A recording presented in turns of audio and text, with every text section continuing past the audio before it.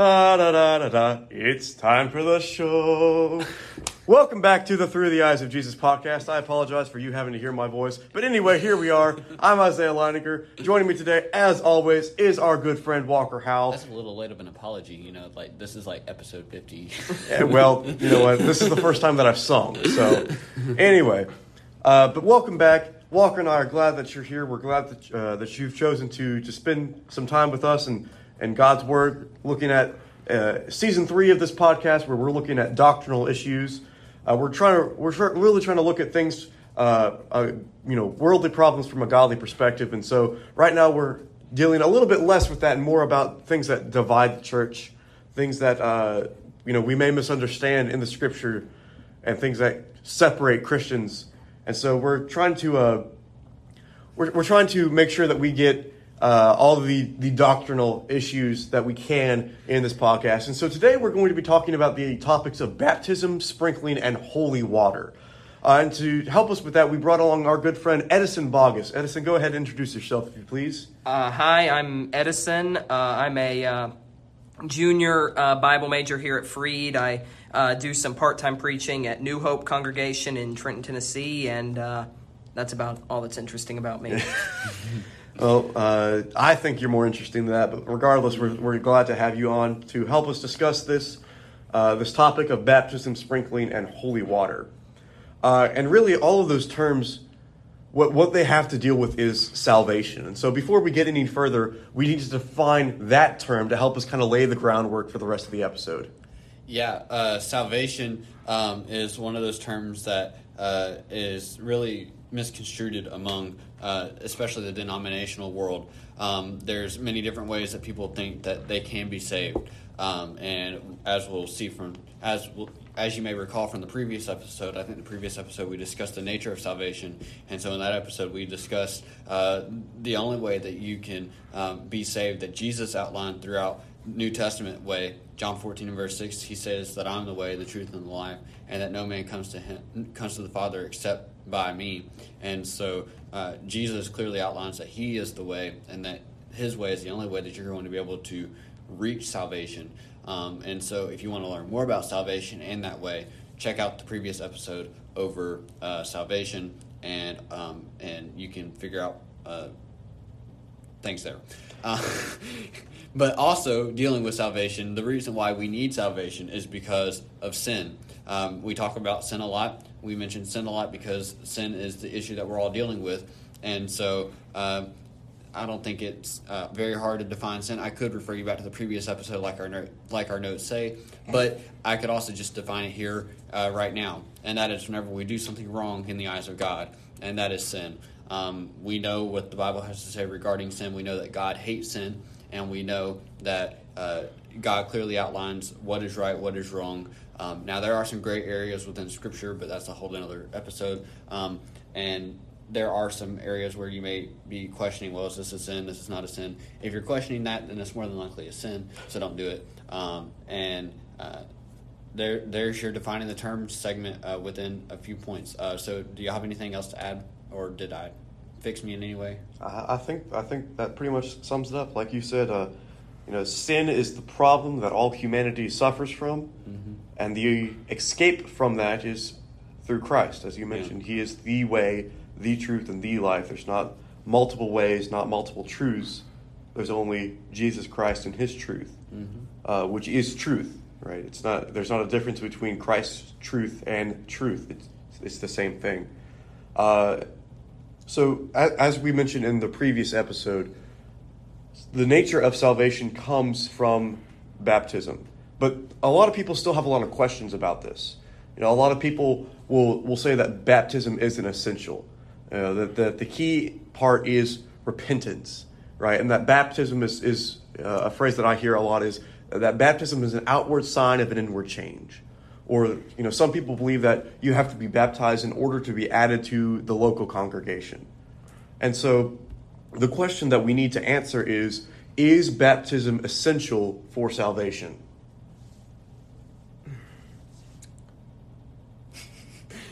Well, yes. Yes. In simple terms, yes. the reason why we're laughing here is because we all looked at one another and was like, okay, who's next? And so, in simple terms, yes, baptism is essential for salvation. And like Isaiah had said, oftentimes, and I don't think that saying, our producer just said we have to answer the question. So we answered the question. But like Isaiah said, a lot of people say that baptism is an outward expression, and which is very true. And a lot of people may say, well, what's so special about baptism? Is it the water? Is it is there something special in the water? Is there something that that the priest or the preacher or whatever you may be going to has to do? And the answer is no. 1 Peter 3 and verse 21 clearly states that there's nothing special about the water. It is clearly just an act of obedience to God. You're doing this because you are showing God that you are willing to put to death your life of sin and be willing to raise to walk in newness of life. And we know that baptism is essential because of Mark 16, verses 15 through 16. And, of course, there's a lot of other verses we could turn to. Isaiah, you got something? Yeah, I was just going to point out the fact that, baptism, it's not necessarily something that we would think of, right? Some people may think of it, as something not being worthy of what it's giving us, right? You think of, stories about like knights and Vikings and things like that who had to go on these epic quests to get whatever it is that they were wanting, filled with dangers and dragons and, natural disasters and all of these things.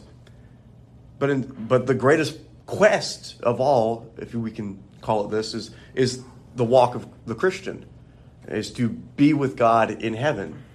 And baptism, for some people, it just seems so simple that it simply can't be the answer. But as you said, Walker, it's not the water that's special. It's not even really the person who's getting baptized who's special. It's the fact that God has specifically commanded this.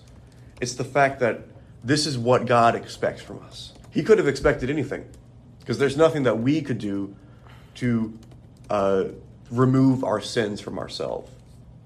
That requires a perfect being, and since we have sinned, we are not a perfect being.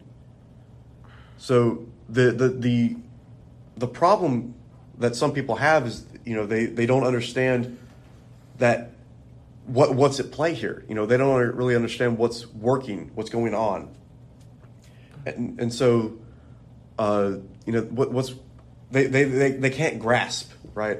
They can't grasp the fact that being fully immersed in water takes away your sins, and that's not an us thing. That's a God thing. That's what He has specifically required for us to do.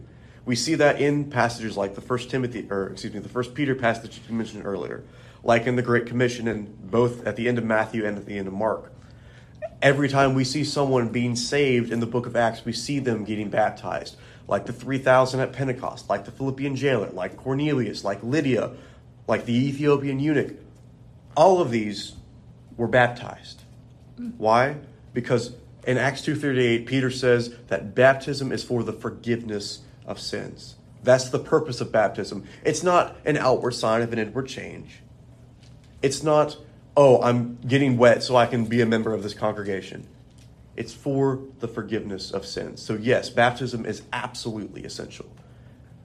Yeah, I would agree with everything Isaiah said. I'd also like to kind of build off of the point. I feel like that one reason why, we don't have to go on a grand physical quest in order to become saved, not only because, it's not about physicalness, it's about spiritualness, but also because I feel like it's done that so that we can have easy access to baptism. All we need to do is have water and be able to be immersed in it. I mean, I've seen people baptized in rivers. I've seen people baptized in man-made baptistries.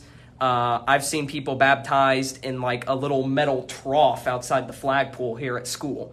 That happens a lot at some of the camp events that are held. Mm-hmm. So it doesn't matter where, and I think God made it that way, that it's not hard to have access to how to be saved. We just simply have to seek it out and, learn His Word in a spiritual sense, not, go on a gallivanting quest physically. Right. And I think it's also really, really about humility, right? Like we said, God could have made us do anything to try and remove our sins, because as we talked about earlier in the season, God has authority over us. He is perfect, he is divine, and we are very much not perfect and very much not divine. And so because of the authority that God has over us, he could say whatever he wanted in order for us to obtain salvation. He could have commanded a pilgrimage like some other religions command. For instance, you have to go get baptized in the Jordan River or something of that nature. He could have commanded that, but he didn't. That's true. That's a very good point. But, like I was saying, it comes down to humility, right? This is your way of showing God that, God, I'm going to put my life in your hands. God, I'm going to give up everything and follow you, right? I think of Galatians chapter 2 and verse 20, where Paul says, I have been crucified with Christ. Nevertheless, I live. Yet not I, but Christ liveth in me. And the life that I now live in the flesh, I live by faith in the Son of God, who loved me and gave himself for me. What's really amazing about baptism is that it really it's a picture of Jesus' death on the cross, right? And especially his resurrection. That's the key part, right? So when Jesus, he was on the cross, and then he died and he was buried in the tomb. And then after 3 days, he rose again. The same thing symbolically happens when we're baptized. Before we're baptized, we're like Christ on the cross. We're up there and we're just waiting to die. And then we go into the waters of baptism. We're buried in the waters of baptism, like it says in Romans chapter 6, I believe. And when we are removed from the water, when we're pulled back up, it's not us who's living anymore. The old Isaiah is dead and good riddance. We are to walk in newness of life. That's Romans chapter 6 and verse 4. We're not supposed to be the same person that we were 10 minutes ago. When we're baptized, we are giving our life up to Christ because he gave his life for us. I don't think I could put it any better than that. That was pretty good right there. Amen. Very good. We got nothing left to say about that. Yes, baptism is essential. Baptism is absolutely essential. It is what forgives you of sins. There's nothing else that can forgive you of sins. Try as you want. You can search the scriptures, but nothing else ever was able to remove sins except for the waters of baptism that represented the blood that Jesus shed on the cross. So now that we've talked about that, one of the questions that a lot of people have to ask about baptism, once they understand that baptism is essential, one of the questions that they ask is, who should be baptized? And I'll open that up to you guys. Who should be baptized? Well, one of the first ones that we see a lot, especially in the more denominational realms, is infants being baptized. And that comes from, and that stems off of some other doctrines about, man being born sinful and all that stuff, which we can't really get into at this point. But many people believe that infants should be baptized. And not only do we not, one thing I always think of just right off the back, we don't really see any instances of infants being baptized in Scripture.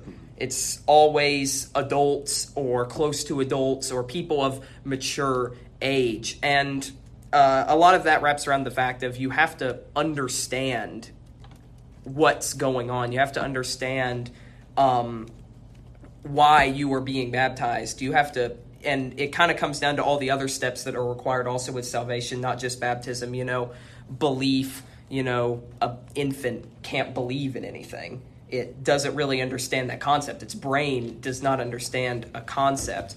And, repent, what does a baby even have to repent of? It doesn't even know that it's doing wrong. So that's just a couple of reasons right off the bat that I think of why a infant really can't be baptized. I mean, technically you can put a baby in water, but I mean, it's the same as getting dunked in a pool. It doesn't do anything. You bring up a really good point, Edison, and that is that baptism needs to be a conscious choice, right? I was talking about earlier how baptism is your way of showing God that you're committed to Him, that you're dedicated to serving Him. And as you mentioned, Edison, baptism is not the only necessary step for salvation, right?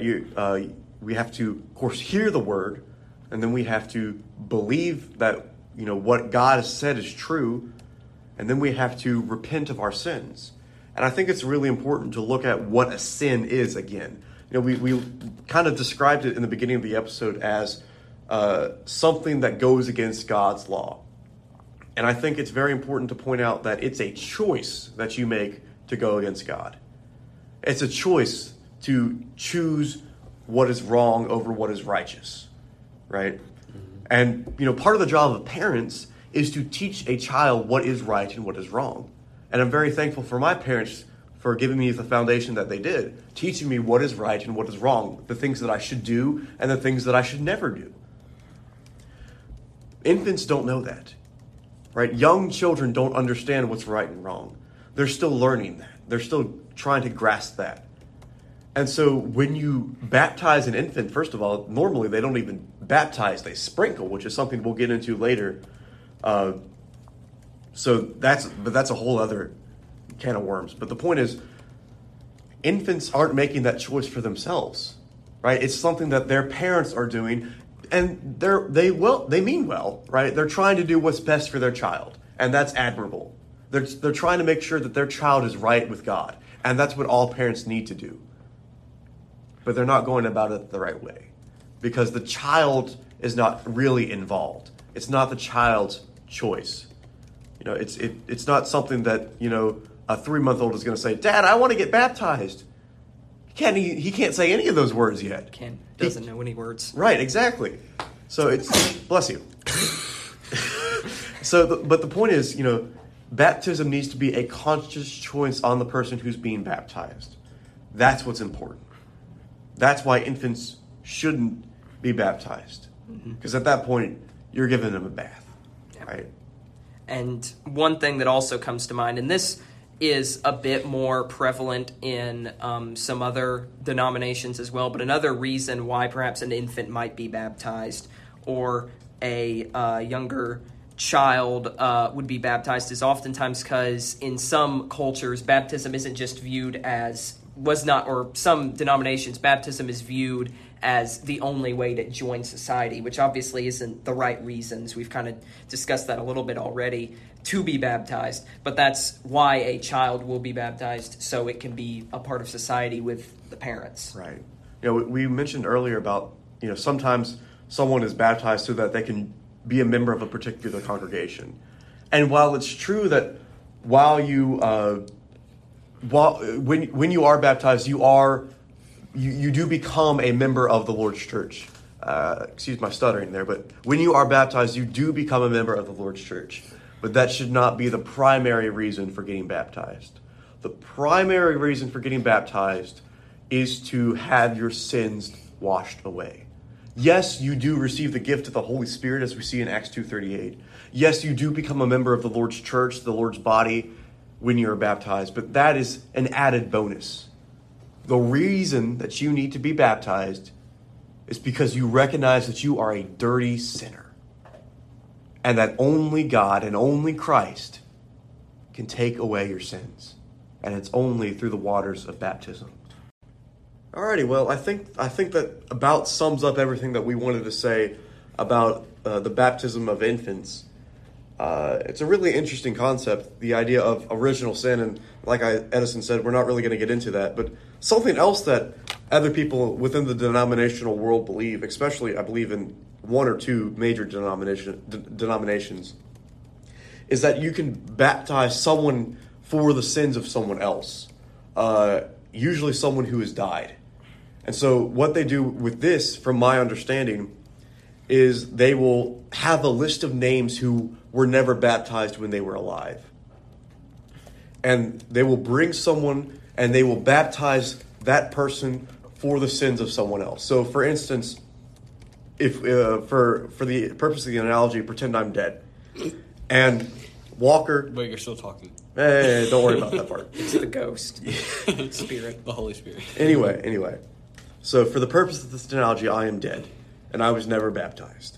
So they may come to you, Walker, and say, "Hey, Walker, we know you were close with Isaiah. You know you were friends with Isaiah. He was never baptized. Would you be willing to be baptized for him so that his sins could be forgiven?" And now, of course, Walker being a good friend, Walker wanting to help me, he would probably do that if he, didn't understand what was being practiced there. Are you sure? Well, I would hope so.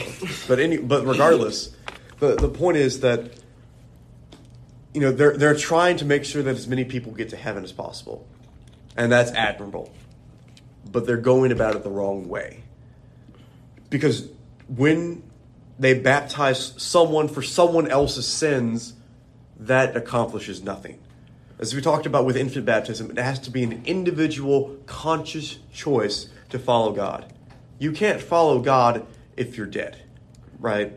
If you never followed God while you were alive, and then someone was baptized in your name, that accomplishes nothing, right? And they really base this off of one verse in 1 Corinthians, which I neglected to write down. But it's the only time in Scripture that the term baptism for the dead is used, and Paul's not in favor of it. So what they're trying to do is say that you can be baptized for someone else's sins, and that just takes away the entire point of baptism. It's your own conscious choice. It's your own decision to follow God. And when they do that, they really take away the whole idea of free will, which is something that is really, really important to Christians and for Christian doctrine. The idea of free will is that God has created us to make our own decisions. God has laid out two paths that we can choose to do on this life, and we can only do one. We can either follow God or we can follow the world. Those are the only two choices. Either we're following God or we're following the world. And God is letting us make that choice. God wants us to be saved. God wants us to be with him in heaven. But he's going to let us make that choice for ourselves. And so when you baptize someone for the sins of someone else, if that worked, which again, it can't because that takes away the whole purpose of baptism. But if that worked, you're removing the free will aspect of this life. The Bible says that, wide is the path and broad is the way of destruction, and many people will go on it. And that's upsetting.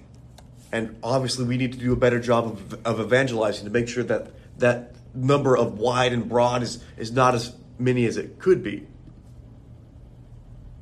But it's a choice that people have to make. We joke sometimes about, if someone's not willing to listen to God, that we'll just throw them in the baptistry. And that's funny to us, but it shouldn't be, because it would do nothing. Not only would it not help that person spiritually, but it would probably make them angry, would make them upset that we just threw them in a baptistry without their permission. And that would drive them away from ever being interested in God again. And so the idea of baptizing someone for the dead, it just doesn't make any sense. It removes the purpose of baptism, and it removes the free will aspect that God has created in us. And something that just kind of comes to mind, especially considering what we were talking about a minute ago, we talked about how baptism is a spiritual act. It's not a physical act. It doesn't matter, where you're baptized and whatnot. Baptism is a spiritual act. It's for the soul, not for the body, the physical body. In the case of a dead person, that soul is gone. That soul is, wherever it is. If it's not baptized, then I don't want to know where it is. But that soul's not there. The person who's getting baptized in their stead, that's a different soul. Mm-hmm. That's someone else entirely. So baptism doesn't mean anything if the person doesn't have the soul of the person being baptized. So it really just kind of falls apart in that thing, as that soul's long gone. You're not getting it back once the person who you're getting baptized for is dead. Right. Yeah, that's a really good point, Edison. I think that about sums up everything that we wanted to say on that subject as well. Just to really re-emphasize it, you have to make a conscious choice when you are being baptized. It's a decision that you are making based on your knowledge of God, based on your knowledge of your sins. It's not something that someone else can do for you, whether that's, someone you don't even know or your parents or a friend. It doesn't matter. It has to be your conscious choice. It has to be your decision to follow God, and babies can't make that choice. Dead people can't make that choice. Only you can. Only you can, exactly. And now we're going to discuss or how we should be baptized, because there's a lot of ways that people think that you can be baptized. That's whenever we get into the sprinkling and the dunking and all the other methods that they come up with these days on how you could be baptized. But Scripture only outlines one way to be baptized, and that's by full immersion in water. And did I say I have a thought here? I thought I saw his finger go up, or no? Did you? Yes. Okay. Sorry. Yeah. So the idea of full immersion in water, again, that goes back to the imagery of Jesus being buried in the tomb, right? So that's a very important imagery to have there. It's very important symbolically. But also, every time that we see someone being baptized, we don't see sprinkling. We see full immersion.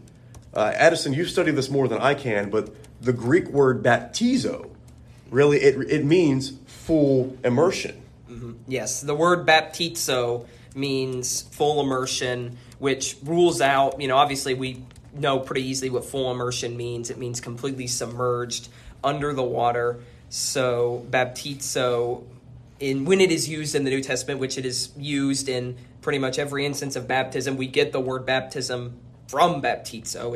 It's almost a direct gathered from that word. So yeah, definitely that is what it means. So whenever you see baptism in the New Testament, it's going to be talking about that. It's going to be talking about getting immersed. And it's interesting to talk about full immersion, because the two accounts that pop to my mind right away when talking about this, there's the first one of the Ethiopian eunuch in Acts chapter 8. And for context of the story, we see a man who is what we call a Jewish proselyte, which is someone who was not born a Jew, but who still follows the Jewish religion. But because he was not born Jewish, and because he was also a eunuch, there were certain things that he was not able to do in Jewish religion. But regardless of that, he comes from Ethiopia to Jerusalem by chariot, a far distance to travel anywhere, but especially on a chariot. And we see that he's coming back from Jerusalem after trying to worship at the temple. And again, he wasn't really allowed to because of his race and because of his status in the Ethiopian nation. But anyway, he's coming back from Jerusalem, and he's reading from the book of Isaiah. And he's trying to figure out what it's saying. And the Holy Spirit kind of guides Philip, the evangelist, into an encounter with this eunuch. And Philip teaches him the gospel. And then we see in Acts chapter 8, let me pull up the verse real quick. Acts chapter 8. Acts chapter 8 and verse 36. Verse 35. We'll start with verse 35. Then Philip opened his mouth, and beginning with this scripture, the passage in Isaiah that the eunuch was reading, Philip told him the good news about Jesus. And as they were going along the road, they came to some water. And the eunuch said, "See, here's water. What prevents me from being baptized?" And Philip said, "If you believe with all your heart, you may." And he replied, "I believe that Jesus Christ is the Son of God." And he commanded the chariot to stop, and they both went down into the water, Philip and the eunuch, and he baptized him. So what's interesting about the story to me is that we can see, not necessarily clearly, but we can see implied all of the steps of salvation that we talked about earlier. This man has clearly heard the gospel. He has heard about at least the Jewish religion. So he's heard that, and then Philip comes and he teaches it. So he's heard the gospel, and he clearly believes in it. Otherwise, why would he react the way that he reacted? And he recognized that he needed to repent, and he confesses that Christ is Lord, and then they go down into the water. You know, something that I've heard about the story is that, of course, it was a long journey from Ethiopia to Jerusalem. I don't remember how long off the top of my head, but it was a long journey. You really think the eunuch was going to travel without any water through Palestine in that day and age? He must have had water at somewhere in his chariot. We're not told that in the scriptures, but it makes logical sense to say that he would have had water on his chariot. If sprinkling was what was required, then why couldn't have Philip just sprinkled him in the chariot? Why did they have to stop at a pool of water? And secondly, I've seen some images where Philip and the Ethiopian eunuch, and obviously, you know, it's a cartoon, it's not like a photo or anything, but it's a cartoon image of Philip and the eunuch in the water, waist deep in the water, and Philip is sprinkling him. That doesn't make any sense to me. Why would they go down into the water if they were just going to sprinkle? It doesn't make any sense to me.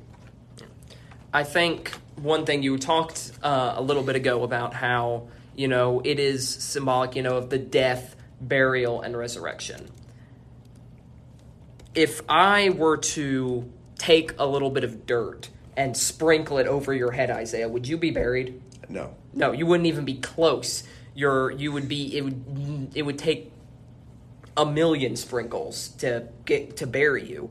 So how can it be a burial for that? And also, just one thing I looked up right quick, it is apparently 4,109 kilometers from Ethiopia to Jerusalem. And our producer also did the math, but he put it into American for us. So that's roughly about 2,330 miles. Is that one way? Okay, so that's one way. So that's, you know, over 2,000 miles one way that this guy traveled just to not even be able to step in the temple. So, side note, you know, that's not really what we're focusing on in this passage, but the dedication this man had to religion that he wasn't even really allowed to be a part of because of his culture, because of his race, it's amazing. And I think we can take a lot from that. But like you were saying, Edison, to get us back on topic, baptism is a burial. It's a full immersion, right? And I really like the analogy that you brought up with the dirt, right? You know, we understand that in order to bury something in dirt, it cannot just be with a little bit of dirt. It has to be enough dirt to fully cover it. I don't understand why we can't see that same principle with the scriptures. And then there's one more thing that I want to bring up about this before we move on. In John chapter 3, right after Jesus has that whole conversation with Nicodemus about you must be born again, we see that he and his disciples, Jesus and his disciples, go to Judea, where John the Baptist was baptizing. And it says in John chapter 3 and verse 23 that he was baptizing at Anon near Salem because water was plentiful there, and people were coming and being baptized. Why in the world would he need to go to this town where water was plentiful if he was just sprinkling? All you need is a well, technically. Exactly. Not even that. You could get a bucket and, you know, just dip and sprinkle. But he's not doing that. He's going to a place where there's much water because it's a full immersion. So that's how to be baptized. We talked about who should be baptized. It's a conscious choice or decision by the part of the individual. We talked about how someone should be baptized, and of course it's dunking, it's full immersion, it is not sprinkling. So we've got one last question to answer on the subject, and that is, who has the authority to baptize? Who should be able to baptize someone when they know how to be baptized, when they understand why they're being baptized?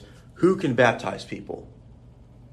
I think scripture here is a little bit gray in this area. I don't think there is a clear black and white answer in scripture. And so this is one of those things that that we don't have the full answer for, I don't think.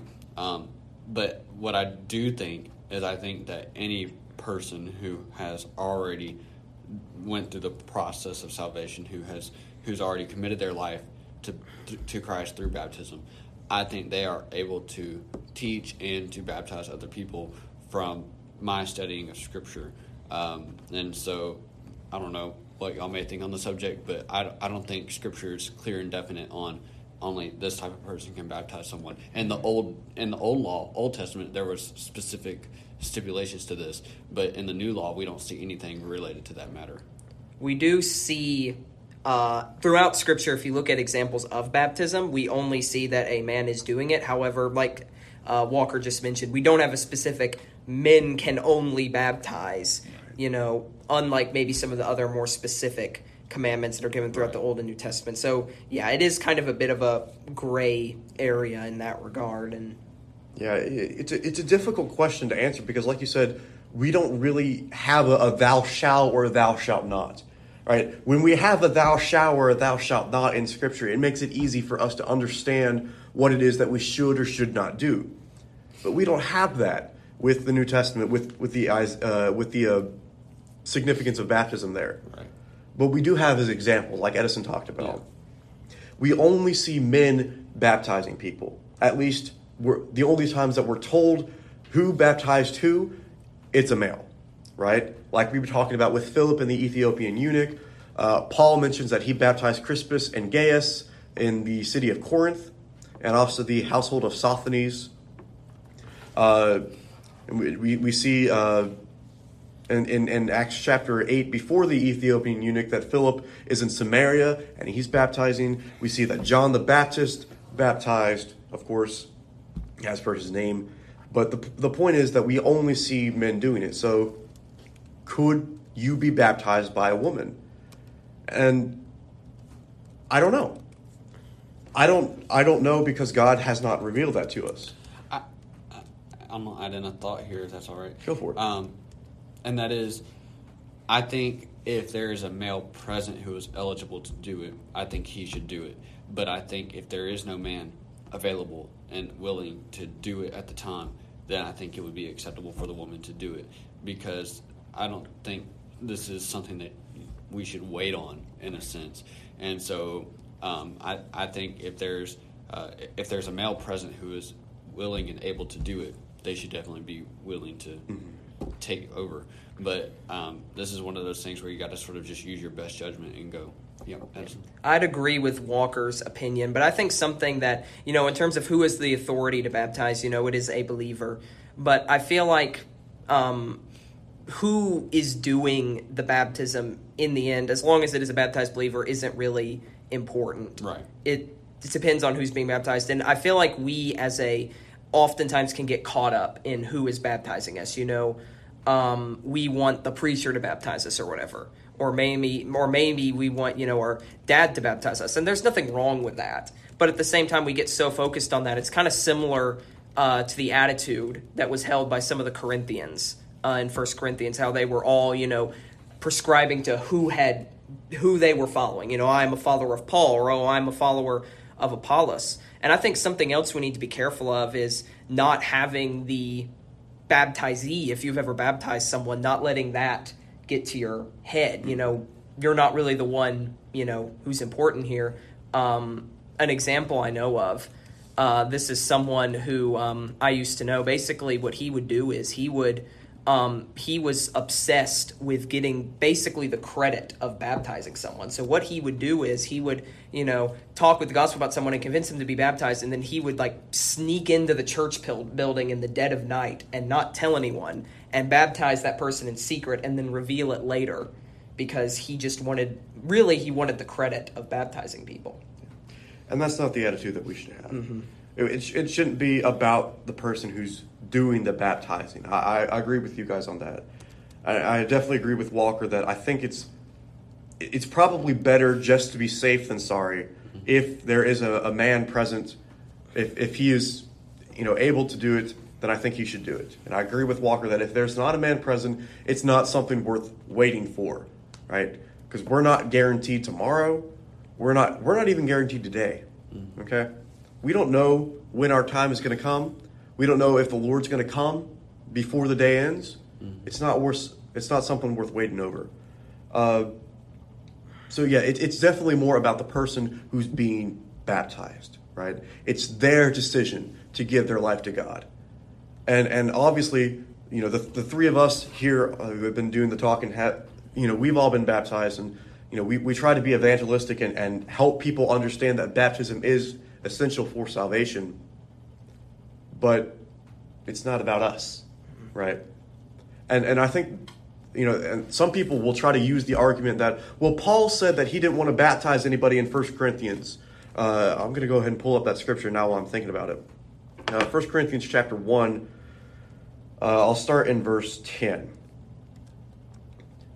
Well, hang on. I'll pull the verse out of context like they do, and then Like who does? what? Well, like some people who okay. who may not really understand what's going on. So they'll use 1 Corinthians chapter 1 and verse 17 as a end-all, standalone argument that Paul did not think baptism was essential. And what 1 Corinthians chapter 1 and 17 says, Paul says, "For Christ did not send me to baptize, but to preach the gospel, and not with words of eloquent wisdom, lest the cross of Christ be emptied of its power." So they really focus on that first part, that Paul was sent to preach, not baptize. But as Edison mentioned, that was for a reason. And if you look at the previous verses, if you look at verses 10 through 16, what's going on there is that Paul, one of the biggest reasons that he's writing this letter to the church of Corinth, well, they had a lot of problems, but one of the biggest problems was that there was this division, this disunity within the church at Corinth. And as Edison was mentioning, there were sects, there were cliques of people who were like, well, I follow Paul. Well, I follow Apollos. Well, I follow Jesus. Well, I follow Peter. And it's just all of these warring factions that were splitting the church. And Paul says, I'm thankful that I didn't baptize most of you guys. I baptized Crispus and Gaius and the household of Sosthenes, or Stephaneus, depending on your translation. But he's thankful that he didn't baptize more of them, because what would have happened? Well, their heads would have swollen, right? They would have said, well, I was baptized by Paul the Apostle. He's so cool. He's like the chief apostle. So that must mean I'm a better Christian than someone who was baptized by Apollos. And it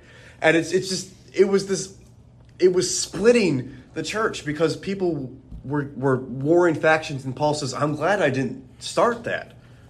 I'm glad I didn't, open up that door.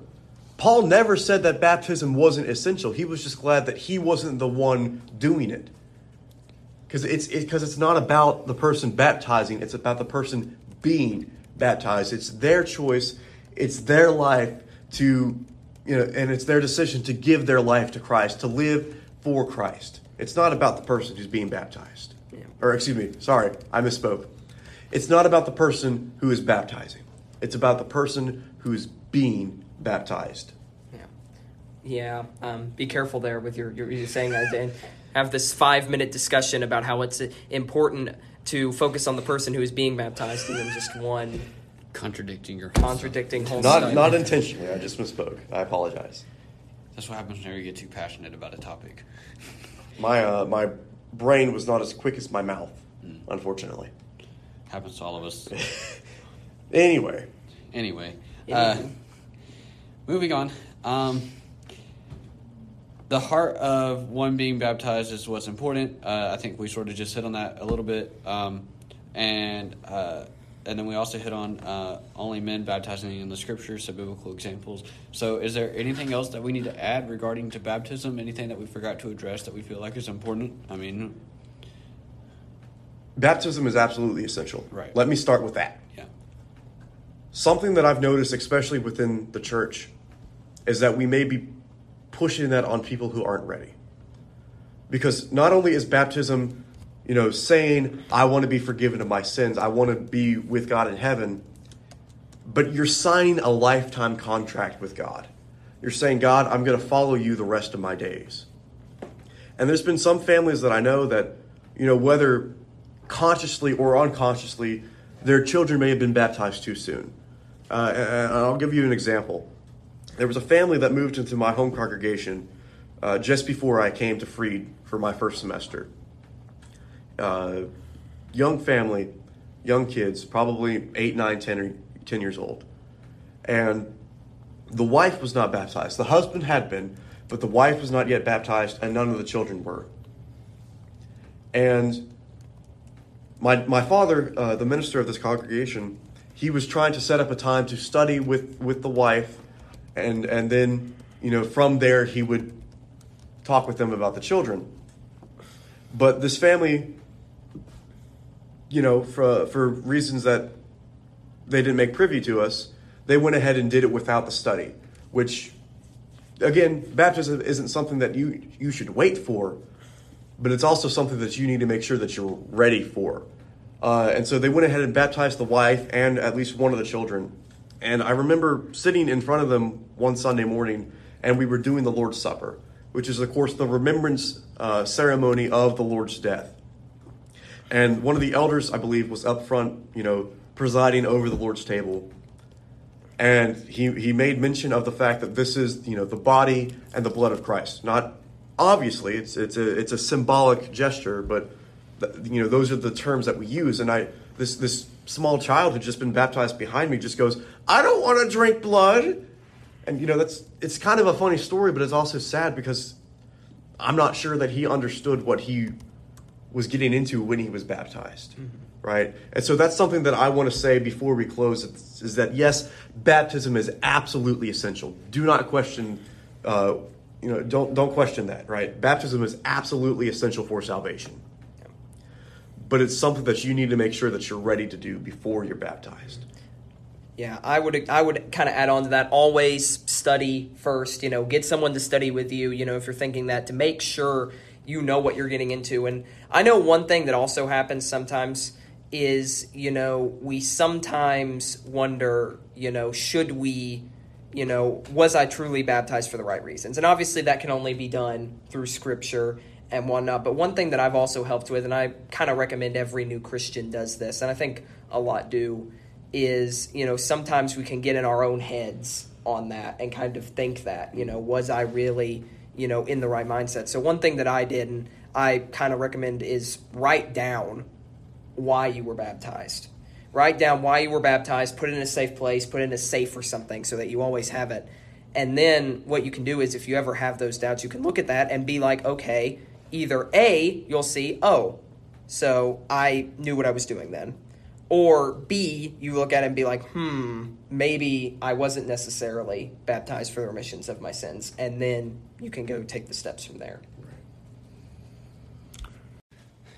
Well, what a great discussion that we've had today over baptism, sprinkling, and holy water. And just to sort of summarize everything up as we close out this lesson, or as we close, not this lesson, but as we close out this discussion, we discussed that, yes, baptism is essential. Yes, we need to have it in order to gain our salvation. But we also discussed the idea that there's nothing in the water that makes it holy. There's nothing in the water that makes it special. It is simply the act of doing it. And it shows our obedience to Christ, because whenever we follow through with the act of baptism, it recreates the death, the burial, and resurrection of Jesus. And so we are burying our lives in Christ, our old life of sin. We're putting that to death, and we're being raised to walk in newness of life, so we can strive to remain a faithful Christian. And we address the idea that there's really no other way to be baptized except through full immersion, because Scripture and the examples that it provides, and just in logical sense, in breaking down the word of baptism, we see that sprinkling would not fulfill the requirements for salvation, because we see throughout Scripture that whenever people were baptized, they took the extra effort to go to a full body of water and to be fully immersed. And so it wouldn't make sense for us to change that in any way, shape, or form, because that's how Scripture has outlined it. We discussed the idea that we're not really sure on who should baptize someone else. We do know the fact that it should be a baptized believer who baptizes a non believing person, but we don't have a specific answer, and Scripture does not give us a black and white answer on whether a female can baptize someone or it can be male and female.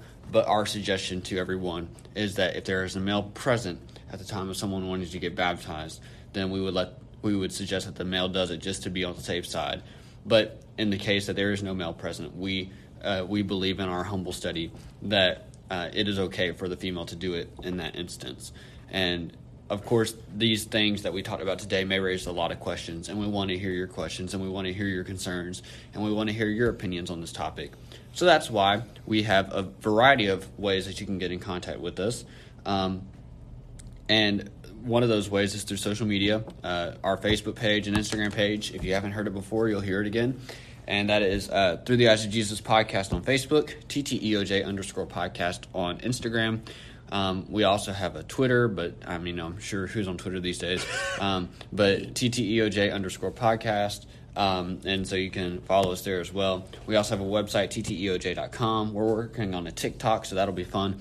And we also have a phone number, 731-439-9671. So a variety of ways you can reach out to us. The easiest way is through social media and text message, because we are college students, so we may break the rules and text you back during class or email you back during class, but that's the easiest way. Phone calling us may not be your best option because we are in class all day, and teachers like to keep us busy. So nonetheless, reach out to us. We want to hear from you. We love hearing from our viewers. It makes our day. And we hope that this discussion has been beneficial to you. I'm thankful for the guys that joined me today. They always do such a great job, especially Isaiah and Edison, discussing this topic of baptism, sprinkling, and holy water. And we pray that it is beneficial to you as well. Guys, let's end in a prayer together. Father, we love you, and we thank you for this day. We thank you for this time together. And we thank you for your word and everything that is in it. We're thankful for what Scripture has to say regarding baptism, and we're thankful that you've made it clear to us that it is essential for baptism in order to be saved. And we pray that those who are listening to this episode can understand that and believe what your word has to say regarding it. We pray that those who have not made the decision to put you on in baptism will consider where they're at in their life and think about the decision and hopefully make the right decision very soon in regards to their salvation as well. We pray that we pray that we can be your hands and your feet and help guide them in the direction that they need to go. And we pray that your word will shine through us and that they can hear what they must do and believe it and be willing to do all those things in order to turn away from their sins and put you on through baptism. Be with us, strengthen us, and guide us in only ways that you know how. This in your Son's name we pray. Amen.